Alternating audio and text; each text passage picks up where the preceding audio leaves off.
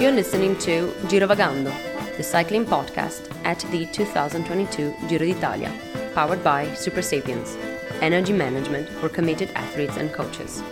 Today we are in Torino.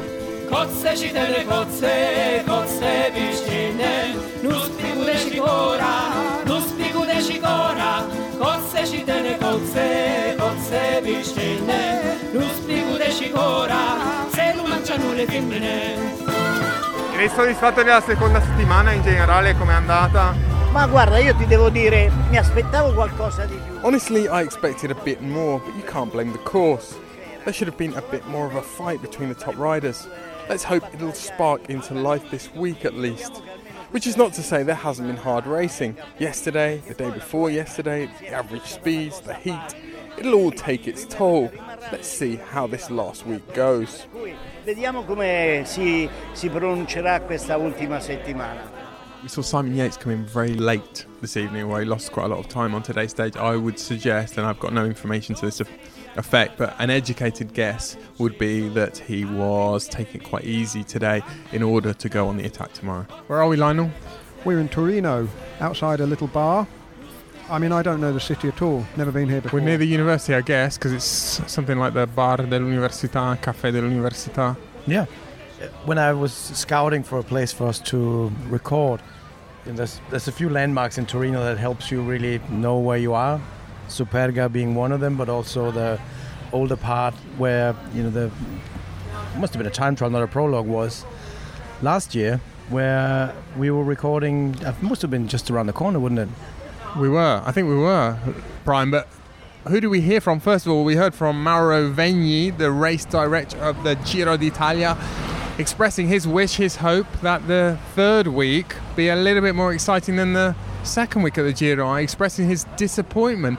I think he'd been listening to the podcast last night. Well, I was going to say, he was almost as disappointed as you about the lack of GC racing. Well, I think Simon Yates may also have been listening, because after me looking into my crystal ball yesterday and predicting that he would do something, I didn't say he was going to win the stage, but try something today. Sure enough, that's what he did. It was a very heated debate we had last night, wasn't it, over our Barolo and our Dolcetto on the beautiful terrace overlooking La Mora and the village of Barolo itself. It all got very heated. After we'd finished discussing the race and whether it had been exciting, boring, we also got into a bit of a heated debate with our host. Well, it was more a heated monologue from our host Enzo Ghisolfi about the whole history of Italy, stretching back 2,000 years, or predating the formation of Italy, but more of that later. Shall we get to the stage then, the tale of the tapper? Stage 14. Daniel, you got your wish. Actually, was it too much of a GC day? We'll discuss that in the podcast. It was stage 14 to Torino, as I said, only 147 kilometres, but with two circuits featuring the Superga and Maddalena climbs, it caused some real damage. Yesterday, the top 11 on GC was split by 1 minute 27. Tonight, the top 11 on GC is split by 9 minutes and 6, and that gives you an indication of just what the time gaps were. It was the sort of time gaps you might expect to see on a real back-to-back 5 mountain stage of a Grand Tour. In fact, you don't really see those gaps on those kind of stages because the racing is so much more controlled. This was all-out aggression really from very, very early on. There was a really wild fight to get into the break. The key break of the day featured a dozen of the sort of top 15 or so contenders overall, and there were some significant names who missed it. But tonight, only 4 riders within 101 of the new pink jersey. Richard Carapaz of Ineos, Juan Pedro Lopez didn't give up without a significant fight though, but he is now 9th at 4:04. He's held the pink jersey for Trek Segafredo since Mount Etna, of course. He's carried it the length of Italy, so no mean feat, but he has relinquished it now that we've reached virtually the most northern part of the race. Not quite. But Carapaz, well, he launched a long bid for a stage victory as well, with around 28.5 kilometres to go, and was eventually joined after a fairly furious chase of 14 kilometres by Jai Hindley, who I thought looked absolutely exceptional on the climbs. Vincenzo Nibali and Simon Yates also made their way up there, and it was Yates of Bike Exchange who attacked inside the final 5 kilometres to win the stage, his 6th in the Giro d'Italia. Not this year, he's won 2 this year, but his 6th over the course of his career in the Giro. Hindley then outsprinted Carapaz and Nibali for second place. They came in 15 seconds later. Then came Pozzovivo Almeida. Landa and Bilbao, the Bahrain duo, were next, and then came Buchmann at 1 minute and 10, and then a big gap to Lopez, and after that the gaps were huge. Couple of minutes, couple more minutes, couple of minutes, and then everybody else spread out over 3/4 of an hour. 3 non-starters today: Giacomo Nizzolo, Cees Bol and Alexander Krieger, and 1 non-finisher. Significantly, Tom Dumoulin of Jumbo-Visma had pulled out with back pain. So Carapaz in pink on the middle Saturday, is that what it is? Stage 14, just as he was in 2019, but his advantage is much more slender this time, just 7 seconds. Almeida's at 30 seconds, Landa at 59, and Pozzovivo at 101. Damar still in the points jersey, Rosa still in the King of the Mountains, and now Almeida, well, he's still in the white jersey, but now he has it as of rights. Well, Daniel, one man who didn't have any plans today was our old friend Gianni Savio of the Drone Hopper team. Today, without formation, because it's a stage too much harder, so the riders must control their condition and see in the race what they can do. Gianni, today the bomber is Gianni Savio, because today is the Gianni Savio stage arriving in Torino. Yes, I am happy because here in Turin there is the finish and it's near my house. But I think that I hope to have the possibility to win. But I think this very 3 times very difficult. Lionel, our stuzzichini, our little snacks, have just arrived, including some cubes of focaccia. Would you like me to order you a cappuccino? No, thanks. Shall I dip it into my lager? Still guessing on fueling? Not sure what or when to eat and drink on rides that matter? Never again. Optimize your fueling strategy with real-time glucose data, actionable insights, and personalized analytics. We're here to help you achieve your performance goals. Go to supersapiens.com for more on how to track your energy levels and fuel for success. The Cycling Podcast, powered by Super Sapiens. Thank you very much to Super Sapiens for sponsoring the Cycling Podcast. Find out all about their continuous glucose monitoring system at supersapiens.com, with the cubes of focaccia and a lovely Sardinian beer, and the adrenaline and stress of recording the podcast with you two chumps. I'm due some kind of rush. But my question to Cristina Scroce of the University of Verona, who also works for Super Sapiens, is: are all glucose rushes a bad thing? What's the purpose of them and what do they mean? Rushes depends, again, about the context and depends what actually caused that rush. So it's always different, of course, if we have this huge rush that's caused by exercise or it's caused by some extremely bad food that we're not used to eating. So it's, again, really, we need to put it into a context to be able to say this is good or this is bad. There are just some things that it's better to avoid in terms of having better recovery, better performance, in terms of having better overall health. And there are some other things that we want to promote and that we seek to find by our actions. There are fueling strategy, training, and everything that's regarding basically all the positive habits that we can have. Well, chaps, we said last night, or I said, that I was slightly disappointed by the second week thus far.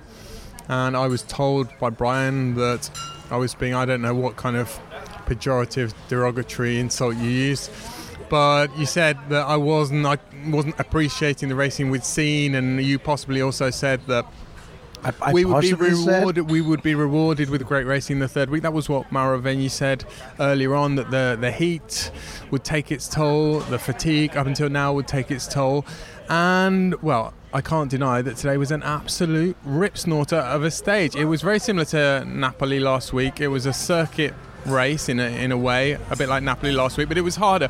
It wasn't actually that mountainous in terms of vertical meters of climbing. Off the top of my head, today there were 3,176 meters of climbing. Yeah, but in 5 kilometers of racing. Yes, but it just shows you don't necessarily need huge climbs, but it seemed to me today that not so much that teams were impatient, but they felt that the time had come and they couldn't wait any longer. And certainly that was the case with Bora, who put on a tremendous show. And then in parallel to that, you had Simon Yates, who, as we said yesterday, he's given himself a few days to recover from whatever knee pain was troubling him, and he was always going to be dangerous today because you had the possibility that there would be a small group and they would all mark each other, but the one guy they wouldn't mark would be the guy who doesn't pose any threat on general classification anymore, and that's Simon Yates. I'm not going to reveal my source, but on my way to where we're recording now, I spoke to a friend I have who works in the RCS organization fairly high up, and we were just chit-chatting about the race. It's hard not to be completely blown away by the action and sort of just the shake-up in the GC, and just probably by far the best stage so far this year. And he said basically the same thing as you, just to support your point about it not being that interesting up until now. He said we need more stages like this. They don't have to be 200 kilometers. Short, hard, concentrated racing is great for the entertainment. But one thing that comes to mind also is, and that's not just, I'm not trying to defend myself here, but it would have taken stages like we've had, like 2 mountain stages already, for the people to really get dropped on a stage like today. No one goes into that stage with this type of weather, so warm, with fresh legs. Only that the people who can potentially contend for GC will be up at the front of this type of race, as we saw, minus Yates, but you normally would have been a contender for the GC. Yeah, I mean, I don't think it's any coincidence that last Saturday in Napoli and today in Torino, the stages have been on these circuits. It's brought the crowds out very well. The crowds today were fantastic. Everyone gets a couple of chances to see the race, and clever scheduling, I think, that by Mauro Vegni and the team. I was going to come on to this later, but one thing that you have to acknowledge about this year's Giro and what RCS have done this year, and I don't know how deliberate this is, I don't know whether this is an attempt to whip up some excitement among the Italians in the absence of any great Italian stars, although we saw a resurgent Vincenzo Nibali today, but they've taken the race finishes right into some big cities, which is not an easy thing to do. We've gone right into the middle of Messina, of Naples, Reggio Emilia, Genova, Cuneo and Torino, and we've been discussing, haven't we, chaps, over the last couple of days, that is a rare thing now in the Tour de France. Certainly in Cuneo and Genova, and probably today as well, I had the impression that there were a lot of people at the finish who weren't necessarily bike fans, but they were curious and they got swept along with the show, and it was helped today by the fact that there was an Italian, and a well-known Italian, a recognisable name, who was at the front, Vincenzo Nibali. Also, it's a circuit race. I'm sure we obviously can't make every stage in a Grand Tour circuit race, but when you actually do go through the logistics and all regulations and talking to the local council and whatever to finish in a big city, you might as well give the spectators a little bit more bang for the buck. So, a circuit like this, including Superga, brilliant racing, it makes a lot of sense.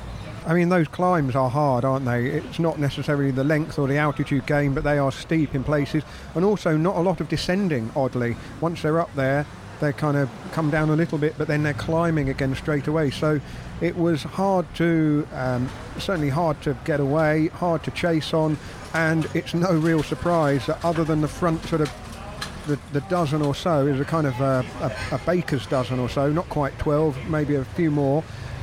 Other than that, everybody else just basically, I'm not going to say rolled in, because they certainly didn't roll in, but they gave up the ghost because there was no way back once those time gaps started opening up. I think Rod Ellingworth said at the finish that there were riders with there was groups with really strong riders in that had lost 12-15 minutes before they even got to that second bit round the final two climbs. Yeah, I mean, that analysis also supports the fact that we've known that Ineos comes into this race with the strongest team, but Carapaz was alone. I think that says a lot about how hard the final was today. Yeah, we'll maybe discuss that later, how much of that was legs and how much positioning. I have the suspicion that some of it was positioning because Mathieu van der Poel went almost from the gun today, and I think the race was strung out almost from the gun, and it was pretty hard to move up once you were in the last 50 or so riders, and that was the case with some pretty big fish, I think. So what about the stage winner, Simon Yates? Because very disappointing almost a week ago at Blockhouse, where he lost all of that time. He had one fan who still thought he could win the Giro, if you remember, but Not a lot of evidence to support that. No evidence to support that, of course. And as we said earlier in the week, the suspicion was, or the speculation was, that maybe Bike Exchange would cut their losses and save Simon Yates for another go at the Tour de France. But completely contrary to that, he's come out fighting. He was aggressive a few days ago, and today I know he was helped by the fact that he was the only one in that group really that no one had to pay any attention to. Nevertheless, he still had to get into that group, get back up to the front when he'd been distanced, and then make the move at the right time. Impressive. Look, should we hear from Matt White? Well, Matt, a fantastic win from Simon. I can't say it's unexpected, simply because when we saw him come in a bit behind the peloton yesterday, we thought this might be in the works. Was that the case? We had a plan, that's for sure. And the plan is obviously not to climb back into general classification. And for us, winning is more important. We didn't come here to finish 7th in the Giro. After we had to reset our goals there, and that's about winning, and one box tick today. There were lots of places where he looked like he could be cut out of contention today, and he had to stay patient, I guess. I mean, there were times when he was dropped, attacks were going. I mean, was that the name of the game, patience, or was he simply struggling at those points? No, it's definitely patience. He knows his limits. A lot of people, some people criticise where he rides in position-wise, but he knows how to get the best out of himself, and that's by not going with every single acceleration there was. So at the end of the day, he won because he rode very, very smart. And also he had nothing to lose. Now, it depends how you look at it, the situation, isn't it? He was the only guy there not on general classification. If we don't win today, we can try again tomorrow. The battle of GC has to happen every day. Someone who's got nothing to lose is very, very dangerous. And that final attack, just talk to me a bit about the timing of that. Was that you? Was that Simon? Was that intuition? No, that was definitely intuition. No, he knew the course. He knew how tricky the descent was, and he knew that if anyone could get any kind of gap on for that final descent, if there was any kind of hesitation, he was no risk to those guys for general classification. If it was a Carapaz or an Almeida, those guys are fighting for the pink jersey to take that today. So he had the choice to make, and he made a very, very tactical, astute decision to attack when he did. Now, Matt, it looks like a genius decision to keep him in the race. There was a bit of speculation about whether you would or you wouldn't, and sort of cut your losses, go to the Tour de France. Just talk to me a little bit about the thought process behind him staying here. Firstly, based on medical. Obviously, when anyone has an injury, the medical team has the number one say in that. If there was an injury to Simon that would have damaged his next month, then it would have been an easy decision. Go home. Under advice from our medical team, we kept him in the bike race, gave him some time to recover and some easier stages, and then we went from there. Has it been difficult to pick him up this week, or was that a natural process that he came around? No, it's a natural process there. Everyone's disappointed when we came in here with very big expectations and very big goals. So yeah, he was disappointed. He's put a lot of effort in, a lot of sacrifice to get into the condition that he is in. But what it's shown today is that his condition hasn't gone anywhere, and that just the knee injury limited period of the race to him to perform at his best. Now, I still don't think he's at 100%, which is a frightening thing, because we've still got a lot of mountain stages to go. You're an impartial observer. Based on today, who's going to win the Giro? You can throw a blanket over still a few guys. It's a Giro, so even guys who lost 30, 40 seconds, that in the grand scheme of things, that's not so big. That's a bad time trial on the last day even. Jai, Carapaz especially showed that they were very, very strong today, but we're a big chunk of this Giro in, but we haven't really started the big climbs which we know are coming.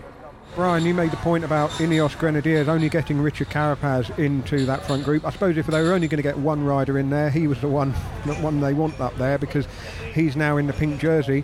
But it struck me that Bora Hansgrohe played an absolute blinder today. They got three of their men into that move: Jai Hindley, Emmanuel Buchmann and Wilco Kelderman. And although Kelderman faded at the end and lost quite a bit more time on the run-in, the numbers would have helped give Hindley that sense of security and the confidence maybe to take a risk, which is what he did. He was patient though, wasn't he? He didn't rush, he didn't react to Carapaz, he didn't take up the chase until the gap came down a little bit, and he knew that he'd be able to accelerate and jump across and make it across in a short enough period of time, because if that had taken another 4 or 5 kilometres to bridge that gap, he might have run out of steam a bit and found himself in trouble. But perfectly judged, and it's paid off because he's now in a very, very good position. Yes, Lionel, I was watching that almost anticipating the reaction when they didn't win the stage. I mean, can you remember the stage to the Col de la Loze in the Tour de France a couple of years ago when Bahrain Merida took it on all day and Mikel Landa didn't attack or couldn't attack in the end, and everyone ridiculed Bahrain, victorious Bahrain Merida for what they'd done, and always sort of loath to indulge in that Monday morning quarterback sort of analysis, because you have to try, and without gambling you simply don't know. But also this comes back to a point we've made quite frequently in the last few months about always looking at a race only in terms of winning or losing and not in terms of finishing second, third, fourth, because let's face it, second and third, fourth even would be great results for Jai Hindley, and they've really thinned out the general classification today. Even if Richard Carapaz had gone on to win by 20 seconds, and they would have been criticised then, they would have been, I don't know if they'd have been ridiculed, but people would have said it hadn't worked. But they got rid of a lot of guys today. Well, their objective is to finish on the podium in a Grand Tour. The team has never done that. For all that they've won a lot of big races, obviously they had the Peter Sagan years, they weren't going to get on the podium of Grand Tour with Sagan. They've got a very different feel to the team, and it's a relatively young group. Hindley and Kelderman, of course, were the duo in the lockdown Giro, weren't they? Beaten at the end in the time trial by Theo Geoghegan-Hart of Ineos. Were they going for the stage win at all today, or were they going to keep a very, very strong GC fight alive? They might not necessarily be thinking in terms of winning the Giro. Of course they would love to win the Giro, but if Carapaz turns out not to be beatable, second or third place for Hindley would be an excellent result, not just for him but for the team. And so I think they rode very, very smartly. They didn't blow up their chances by being rash or make too many risks, especially when you weigh up the difficulty of tomorrow's stage, because that's a totally different type of climbing, and that could catch a few people out. The change between the punchy accelerations today and the more gradual, considered Grand Tour climbing tomorrow. Without further ado, Lionel, shall we hear from their direct sportifs, the architects really of what they managed to put into action today, Jens Zemke and Enrico Gasparotto? Yeah, I must give the flowers to my colleague Enrico Gasparotto. He came up with this idea. We discussed it long. So we were thinking in days already, and we also made the recon a couple of weeks ago. So we know how technical and how dramatic this stage could be, how technical the descents, how steep the climbs. And yeah, we thought today is a day where we can change something, because if you always wait for the sky style, yeah, when Ineos riding tempo and we have to hang on.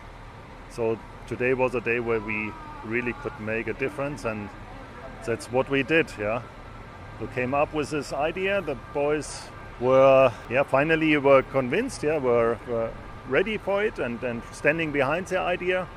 And then it was planned from the beginning, like having somebody in the early breaks, bringing him back, then Wilco doing an amazing job, then also the lead out into the Superga.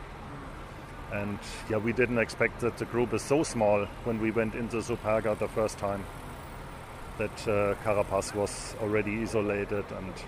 And we continued our way, we continued our strategy. We know that Carapaz will attack. Finally it was a super outcome for us.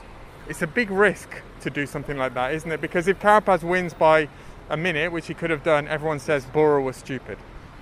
Yeah, it's true. It was a big risk, but I think if we always wait, and then you come to the time trial in Verona and the Giro's nearly over, So I think we should try today. The boys gained confidence because they see that they are able to do something like that, like a team action, and that helps also for the team.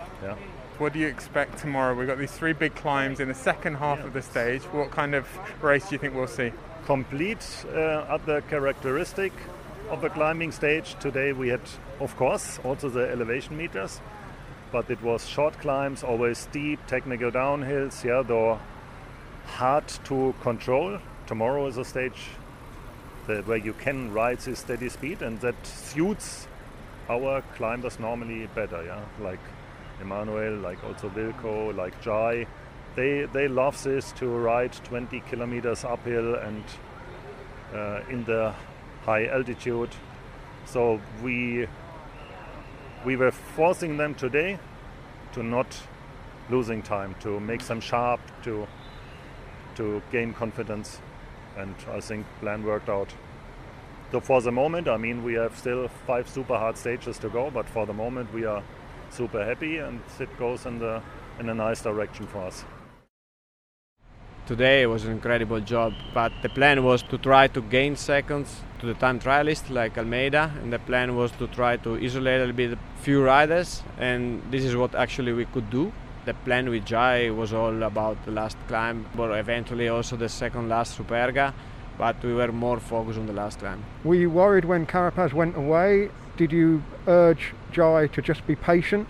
It was his own decision to not follow Carapaz, but I have to say that it was the right decision. What I could do from the car is just telling to them, Emu was still in the Bookman was still in the group, to keep riding together, and they did perfectly, because anyway Landa is here for winning the Giro, Almeida is here for winning the Giro, and he knows Almeida that he has the third week. Normally last few years was pretty good and solid, and he has the time trial as well.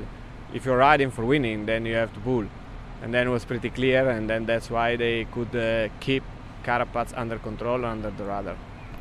And then he rode extremely well on the last climb, didn't he? I mean, he looked the best of all of them. Yeah, Jai is performing. He's been pretty solid all the year this year. He could avoid any setback except one before Liegi, so we were pretty scared at the beginning of the Giro that it could affect him a lot, but what he could show on Blockhouse was already a good signal. And he's so solid, so calm in the race situation where everything exploded, that means that he has the legs, and that's the basic to keep on fighting. Chute à l'arrière du peloton, Cycling Podcast team car at the back of the pack, please. That's Seb Piquet, the voice of Radio Talk, to remind me to tell you about our clothing collaboration with MAP, the Melbourne-based company. Well, they were founded in Melbourne, but they're global now. And later on this summer, we will be unveiling a collaboration with MAP. Really looking forward to sharing the details with that. Daniel and I have got some MAP casual clothing, T-shirts, sweatshirts, that kind of thing, and I've been wearing the MAP cycling kit, which is tremendous stuff. We met up with Jared Smith, one of the founders of MAP, in Sicily towards the beginning of the Giro, and I spoke to him about a lot of things, but let's hear about what it was that he really wanted to create. He wanted to create one garment that was stylish but also a top quality item to kick off the MAP journey. My background was a bit of design and creativity and the technical side of putting together the garments, probably from my racing side of wearing Lycra and knowing a lot of the professionals and riding with them really helped guide me in knowing what a high level performance cyclist needed, like the matching leg warmers to the arm warmers, just really good quality bibs. And I think in the beginning I really wanted to have the world's best bib, because we really need to have an outstanding bib. So that was probably the first thing going back and forth to Italy on, was just really perfecting our bib. To this day we've still got the prototype from that first bib that we created, and then the fashion element came with the tops, being able to do multiple types of applications on jerseys, and eventually we got into dyeing fabrics and creating the different colours that we've got today.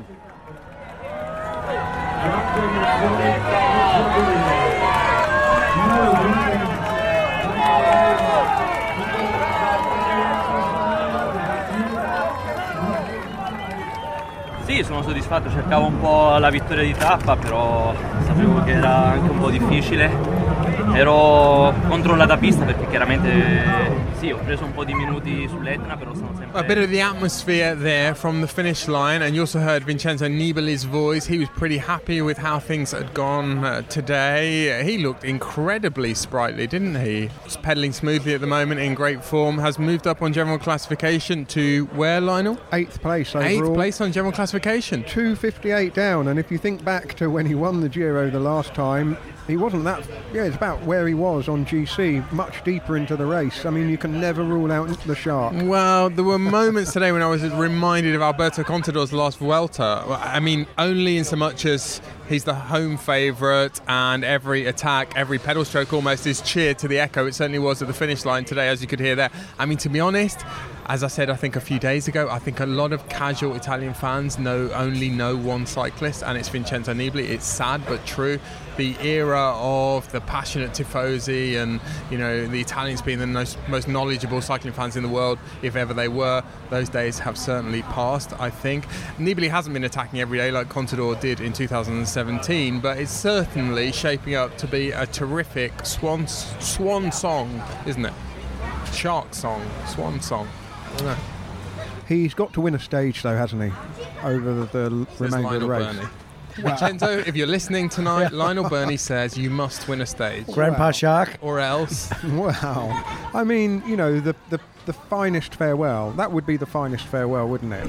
I mean, that's got to be the thing that's motivating him, surely. But how many cherries do you need and how many cakes? I mean, the cherry on the cake was already the stage win, the Giro di Sicilia. Yeah, it would be a great moment, wouldn't it? It would be a lovely moment if he did do that, but it's not going to change his legacy.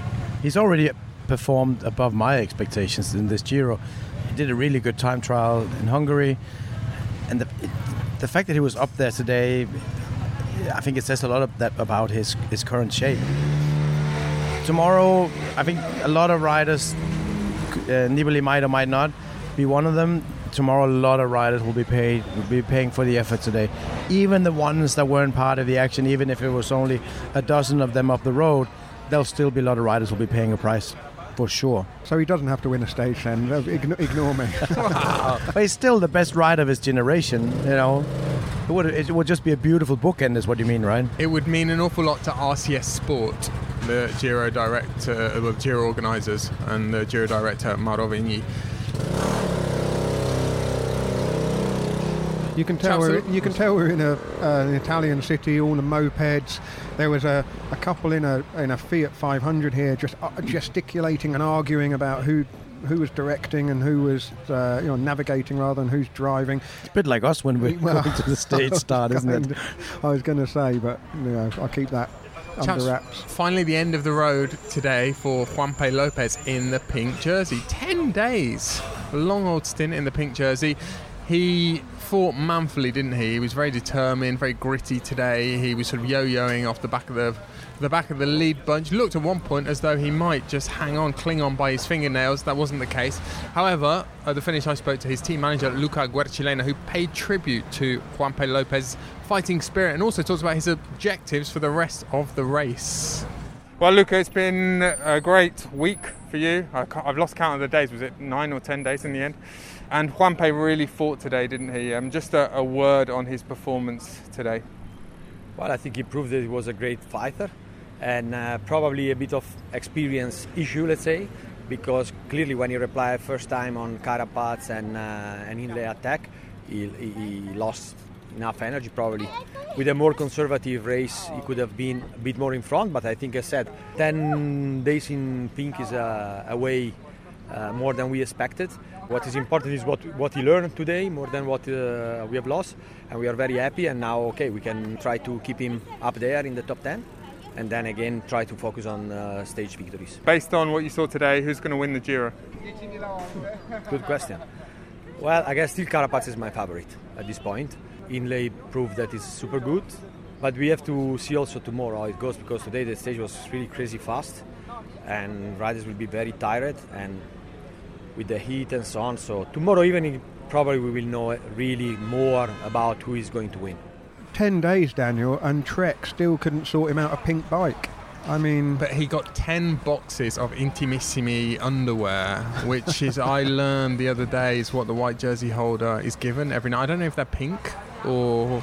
So hang on. Would you wear pink boxer shorts? Yeah, why not? Maybe, I don't know exactly what is in the box. I think he did reveal this in a press conference earlier in the Giro. There were definitely boxer shorts. I think there were some socks. I'm not sure whether there was a thong or anything a little bit more. So hang on.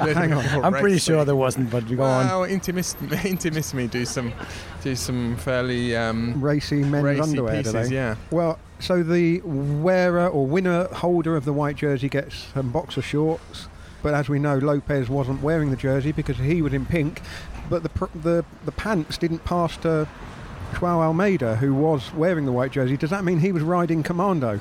He got a silk negligee. Oh dear. Well, it was very hot. You would probably have been well served by a silk negligee. I'm not sure if the silk negligees are warm or not, but it was certainly very hot out there today, wasn't it? A lot of talk about the heat, hydration. Ineos Grenadiers are always very much across, as they probably say, these things. They've got a lot of staff, a lot of resources, They've a lot got their of own know-how. They've got their own weather forecast, haven't they? Probably. In the team hotel in the morning, pulls out a big map of Italy and a pointer and talks about which direction. And then it says hot here. Well, Lionel, should we hear from their weather forecaster? No, let's hear from Rod Ellingworth, who just talked about the heat and what Ineos had done to try to combat it today. Well, we just tried to put as many people out there as we could, so we even took staff from the hotel to be the people doing hotel of, not as many people there as normally to help them set up, but we thought we'd invest in the time here with out on the course, which was important. So we just put people everywhere, to be honest. Well, one of the stories that our colleagues broke or wrote a couple of days ago was this suggestion that Mauro Vegni is very keen to move the Giro start date in 2023 and start the race a week later. The predominant reason for that being to avoid bad weather in the mountains. Now, a bit of rain is apparently forecast next week, so we might see some badder weather, worse weather in the mountains. But we have seen Giro stages shortened, altered, passes cut out because of the weather. Moving it a week later, in theory, would mean better conditions in the mountains. Doesn't guarantee anything, of course, but of course it would also shorten the gap between the end of the Giro and the start of the Tour de France, which would make a significant difference to the riders. Well, the one thing that occurred to me was, medium to long term, I think the three Grand Tour organisers will be fighting each other to not have the high summer slots, because the way the climate's going, we could be experiencing, well, if the Tour de France is sort of high 30s and the Vuelta into the 40s, which it could very well be if we have a very hot summer, the conditions become very uncomfortable for the riders. This is certainly the hottest I've ever known the Giro in the years we've been covering it daily, or even the years when I've come over for the odd day, the odd week here and there. It's extraordinary, isn't it, the weather? Yeah, we were talking to our host last night. He's a farmer, actually, a wine grower, and it's a problem everywhere. I think still, if you balance it up, now we're looking at the forecast. It's going to be pretty poor, the weather potential next week. So it'll balance out. I think the weather, in that sense, will have an influence on the race as well. There'll be a lot of slippery descents coming into the final week. The Cycling Podcast at the 2022 Giro d'Italia is supported by Science in Sport. Science in Sport, fueled by science.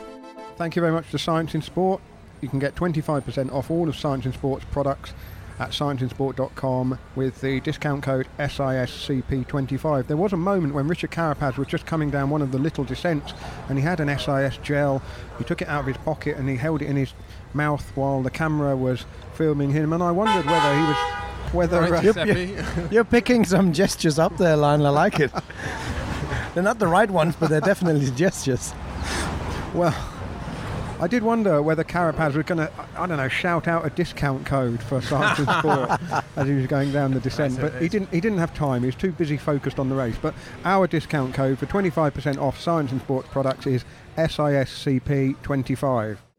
Nizza. Ancora 100 anni dopo, quando sono nato io, avevamo ancora tutti i cugini a Nizza. Mia nonna andava là tutte le estati a lavorare, perché Nizza era italiana. Nizza è nata Garibaldi, e ha ceduto Nizza, ma ha ceduto Nizza proprio perché c'è nato Garibaldi, perché è uno stronzo. Perché lui ce l'aveva molti, perché Garibaldi non era un realista. Well, chaps, that was old Enzo. Again, Enzo Ghisolfi from Cascina Pugnane between Barolo and La Mora, wasn't it, where we stayed last night, Brian? And we had a very enjoyable evening on his terrace, didn't we? Admiring, observing, looking out over those two villages. And Enzo, not a big fan of Camillo Cavour, one of the founding fathers of modern Italy, modern unified Italy, but he was, I'm not going to use the word, and I'm not even going to translate it either. It wasn't complimentary. No, and... Garibaldi was mentioned there, and the fact that Garibaldi was born in Nice, and They gave Nice back to the French, which was heresy. It got very intricate and very interesting last night, didn't it? We talked about wine, we talked about history, we talked a little bit about cycling, we talked about chocolate. Does chocolate go with wine? 100%, what is it, 100% cocoa content? Yeah. We had some of that. Where was that from? Uganda or Ecuador? He had a whole panoply of different types of chocolate from various parts of the world. Wasn't it? Yeah. There wasn't even like an Ecuadorian one. There was. They went from about 70% to 100%. Yeah.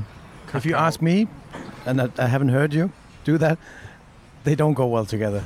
But I mean, there is a lot of tannin in the wine that Enzo makes. But yeah, I enjoyed the wine, and it was actually quite convenient because he did go on a rampage about the founders of modern Italy. But then when we said, "Oh, could we see your cantina where you make your wine?" It was a good way to change the subject. There was no rosé drunk last night, was there? There was no pink wine. I think Richard Carapaz will be toasting his leader's jersey with some... There's not a lot of pink wine he's drunk in Italy, actually, is there? There isn't really a famous rosé. Maybe a kind of Asti. Asti's not far from here, a kind of pink spumante. Yeah, nothing that we should delve into, I think. Will he be feeling comfortable tonight with what he saw, what he did today? It was an interesting move, wasn't it, that Carapaz made with no one behind. He was on his own, he was isolated. He does look like the strongest rider in the race, but he will not be too comfortable when he thinks of what Bora Hansgrohe did today, especially the fact that Buchmann looked like he might be cut out of things at one point, but he came back and limited his losses. And we heard Jens Zemke earlier, the Bora Hansgrohe director sportif, say that the climbs from here on in, and certainly tomorrow, will suit the Bora riders, Jai Hindley, Wilco Kelderman, although Wilco Kelderman told us a few days ago he didn't think he was going well on the long climbs, and Emmanuel Buchmann. Whereas today we had some punchy climbs. It reminded me a little bit of the Olympic road race circuit where Carapaz won, actually, and the manner of his attack 30 kilometres from the finish, it was quite similar. Well, it was a really violent attack, wasn't it? It was out the saddle on the drops, putting a lot into it, and when he weighs up the fact that they came back, gradually, admittedly, but they came back, eliminated the gains that he'd made, and tonight he's in the pink, but only by 7 seconds, which is nothing. Is it? I mean, that could be wiped out in a couple of time bonuses if everyone came together at the finish and somebody picked him on the line. So yeah, and also he has to keep in mind that there's a time trial finish of this year's Giro d'Italia, and it's not a strong. So there are definitely people who are breathing down his neck who are better at that. So he needs to gain time significantly to have a way more comfortable cushion if he wants to win the race, which I'm sure he does. When you think back to last year, Egan Bernal, it was quite nip and tuck, and then he just opened up and stretched the lead.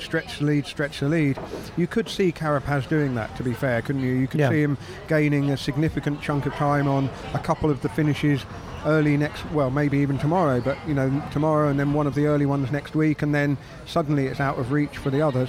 But the gaps are not significant enough for him to breathe and sit comfortably at the moment. Well, also if you compare to how Bernal went about winning the Giro last year, he tried to gain a lot of time early on, and then he actually had a little bit of a so-so last week.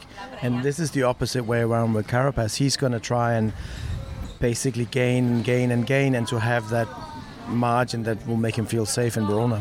Tomorrow is going to be a completely different race, though. The kind of race we haven't seen so far in the Giro. We've had the summit finishes at Etna Blockhouse, but tomorrow we've got 3 decent-sized climbs. We've got a 12-kilometre climb, a 16-kilometre climb, and a 22-kilometre climb. They're not particularly high in the Val d'Aosta. They're the first one, Pilat Les Fleurs. We always struggle with the pronunciation when we get to Val d'Aosta. We never know whether we should use a French accent or an Italian accent. Verogne, that's in the Val d'Aosta as well, 1,582 metres above sea level. And the climb to Cogne, it feels a bit more like a false flat in places, but it is long, 22 kilometres to go. There might be some wind as well, but as I say, it's quite distinct, quite different from what everyone has faced so far, and I think it will be hot again tomorrow. Yeah. And after a very tough day today, exactly. Now it's really starting to show that it's a stage race. Like I said earlier, a lot of people will be paying a big price for today. Lionel, Yes, You're Daniel. off this evening. I am. This is it. This is my farewell. I'm doing. You're abandoning the Giro. I'm abandoning. Yeah, I'll be a did not start Tom Dumoulin tomorrow. style. Yeah, no pain, no back pain, fortunately for me. But no, that's it. As planned. Always part of the plan. This, Daniel, wasn't it? That I would do the first 14 stages, and then you and Brian would see it through to Verona. So yeah, Brian and I would burn through the last of the budget on the last week. Well, I'll be. I mean, let's not go into how much budget you've got to play with this week, Daniel. But you've been paid in advance to get you through. So I'm looking forward to seeing you some serious, careful budgeting. I mean, I made Enzo's weekend this morning, so my money is gone. Lionel and I haven't spoken about that yet, but we will later. Lionel, any highlights over the last couple of weeks? Yeah, loads of highlights. I really enjoyed Hungary. I thought it was a fascinating place to visit. Budapest was absolutely beautiful. I felt like I understood the city a little bit more, and like lots of cities, you know, you hear the headlines, you think about the politics, you read about the politics, but then when you get there, it's just people living their lives, isn't it? You know, living, working, socialising. The bars were busy, the restaurants were good. Very interesting experience. And then Sicily, I grow to love more and more each time. I take the rough with the smooth, but there's so much to love about Sicily. You're shaking your head. You say that just to be contrary, just to make me grimace. No, not really. Well, you know, not really. Partly. You know, I'm with Lionel on that one. And then I've really enjoyed the journey up through Italy, seeing some slightly different places, but also some familiar places. I thought the best stage until today was the one to Blockhouse. I thought that was an underappreciated classic because I thought the racing itself was really interesting. Okay, it wasn't necessarily fireworks, but it was aggressive, there was intrigue to it, but today's stage was an absolute, as you said, a humdinger, firecracker, whatever. Rip snorter. But in terms of the GC, it has been a slow burn for 14 days, hasn't it, until today, and perhaps slightly too much has decided today. And for all the catcalls that I got on the podcast from you two, I actually got some supportive messages this morning from podcast listeners, illustrious podcast listeners, who were very much on my side, will be voting for me in the next podcast referendum. But some other highlights, I thought Matthew van der Poel's win in Visegrad was astonishing. It was great to see Mark Cavendish win again at the Giro after so many years. Biniam Girmay's victory was historic for cycling, not just for the Giro. And then just seeing Old Arnie doing so well. Been great. Lionel, we're sad to see you go. We're sad to see Tom Dumoulin go as well. We said before the Giro we didn't expect too much from him because we'd got a bit of intel to suggest that his training hadn't gone exactly as Jumbo-Visma had planned, exactly as he had planned. And sure enough, he pulled out today complaining that he had no form and couldn't come up with an explanation as to why. This got me thinking of 2017 when he won the Giro, how long ago it now feels, it now seems. Tonight's Giro del Buffalo is dedicated to Tom Dumoulin and that the heady days of 2017 and Bormio, the Stelvio stage when I was wincing and Rich was rejoicing and cherishing a great day at the Giro d'Italia. Il Giro del Buffalo, remembering Richard Moore. The bad news is he had to stop. You've probably heard to go to the toilet before the last descent of the Stelvio. He took all his clothes off and went to the toilet at the side of the road. Did you know anything about his stomach problems? I didn't know. I heard on the radio something about him stopping. I can't comment on that. This morning he didn't mention anything that something is wrong with his stomach, but yeah, I think just in the third week the body is pretty much on the limit. 20-second lead is not much, but it's also not nothing.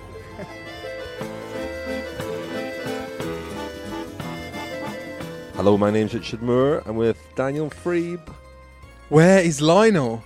Lionel. Well, where are we? Where is Lionel? Lionel's home now. Back in Watford. One of the benefits of all the fine dining that you gents did over the last week or so is that Lionel ended up so large that we were able to roll him home. Italy has breathed a huge collective sigh of relief. Save a bit of money. The food crisis we is just over. Rolled him to the top of the Stelvio, and he's halfway through France now.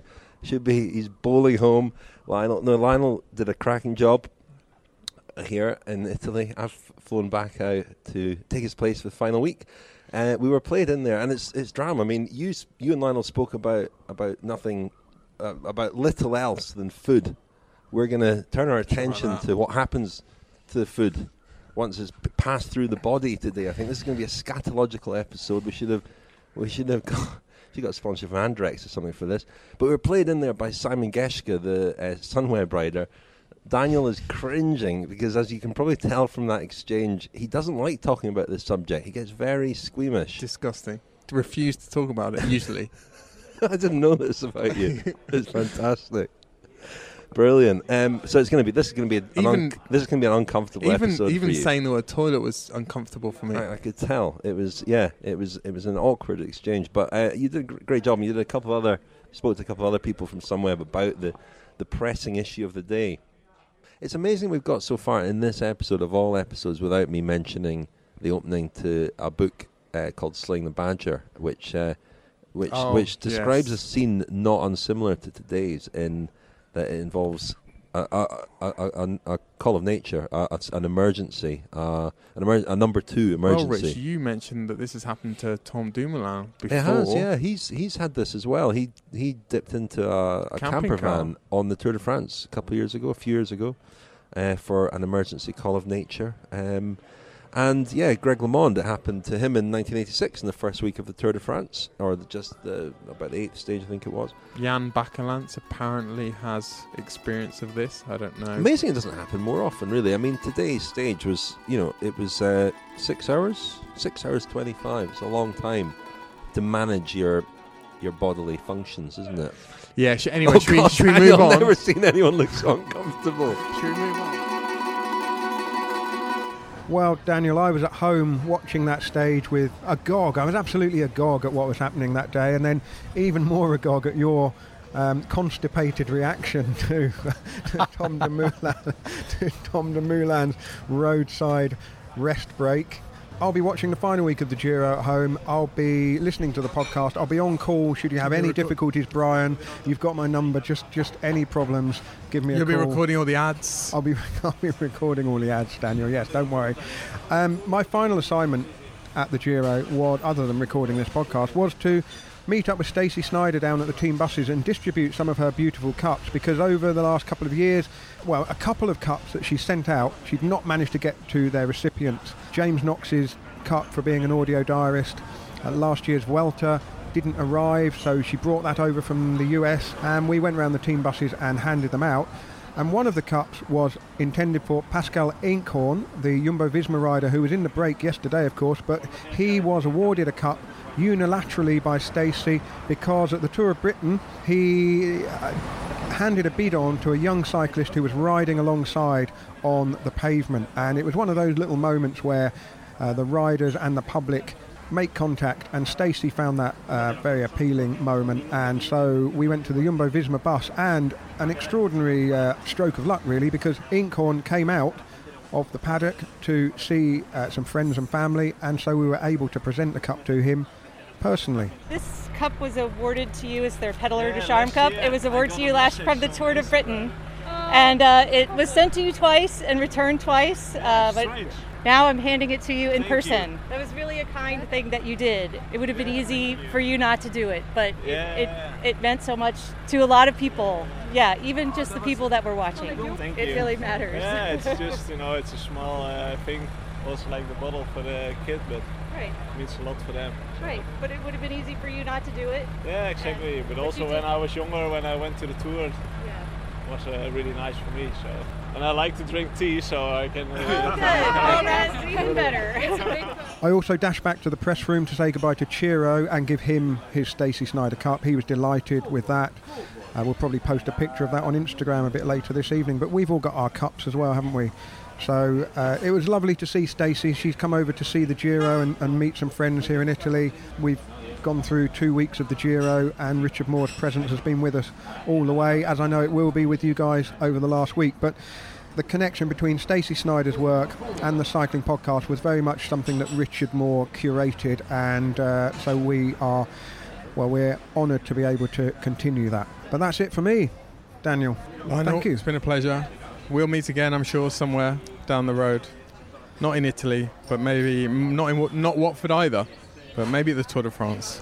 Possibly. You might see I'll me. stay in touch. You've got my number. At the Tour de France, you sort of wave from a distance, won't you? Yeah. And Brian, thank you very much. It's been a pleasure. It's a shame it's not been a few days longer, but good luck for the final week, Brian. Thank you. It'll be a close one. The Cycling Podcast was created in 2013 by Richard Moore, Daniel Freeb and Lionel Byrne.